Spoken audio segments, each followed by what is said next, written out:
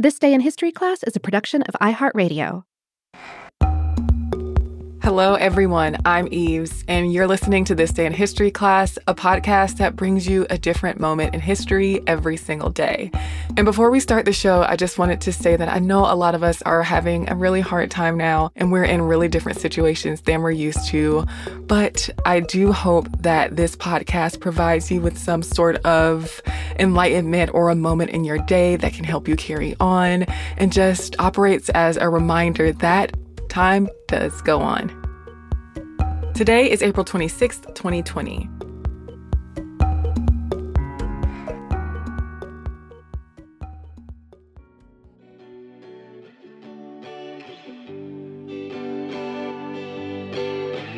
The day was April 26th, 1920. Astronomers Harlow Shapley and Shapley-Curtis presented their opposing points about the scale of the universe in an event sometimes called the Great Debate. Shapley-Curtis found his interest in astronomy in the 1890s. He studied at the University of Virginia on a Vanderbilt fellowship and got his doctorate there in 1902. Lick Observatory in California hired him, and he stayed at Lick for the next 18 years. During his time there, nebulae were one of the subjects that he was invested in. At the time, the word nebula referred to any celestial object that appeared fuzzy through a telescope. Through his work, Curtis began to support the island universe theory. He was convinced that certain nebulae were island universes comparable to our own galaxy.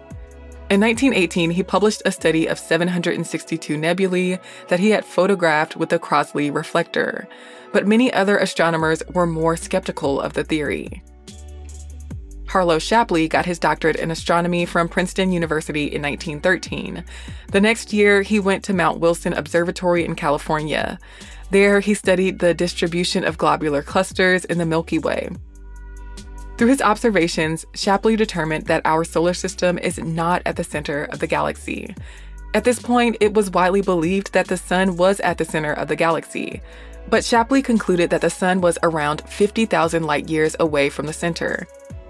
He also concluded that the galaxy was around 300,000 light years in diameter and 30,000 light years thick. That meant that the galaxy was much larger than previously thought. These numbers were later revised, but his contributions provided a more realistic estimate for the size of the galaxy.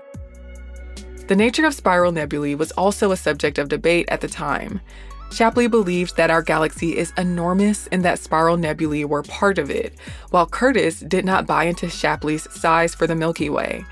However, Curtis maintained his belief that spiral nebulae were other galaxies comparable to the Milky Way.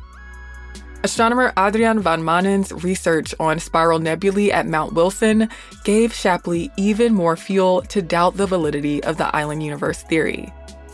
These differences in thought led to the so-called Great Debate of April 26, 1920. Shapley and Curtis presented their positions at a meeting of the National Academy of Sciences in Washington, D.C.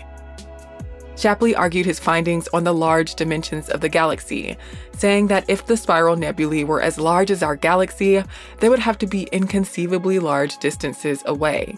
He thought that the spiral nebulae were clusters made up mostly of gas. Curtis, on the other hand, noted the great distances to the spiral nebulae, arguing that all of them could not be in our small Milky Way.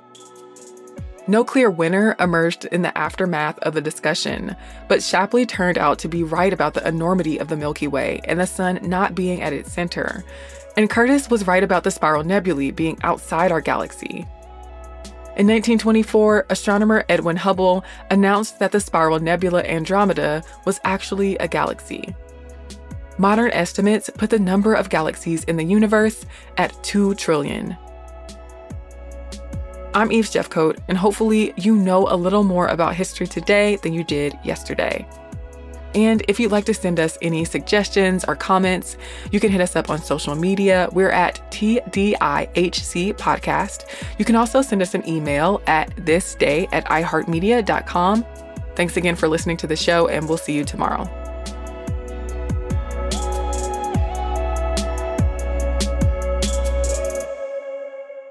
For more podcasts from iHeartRadio, visit the iHeartRadio app, Apple Podcasts, or wherever you listen to your favorite shows.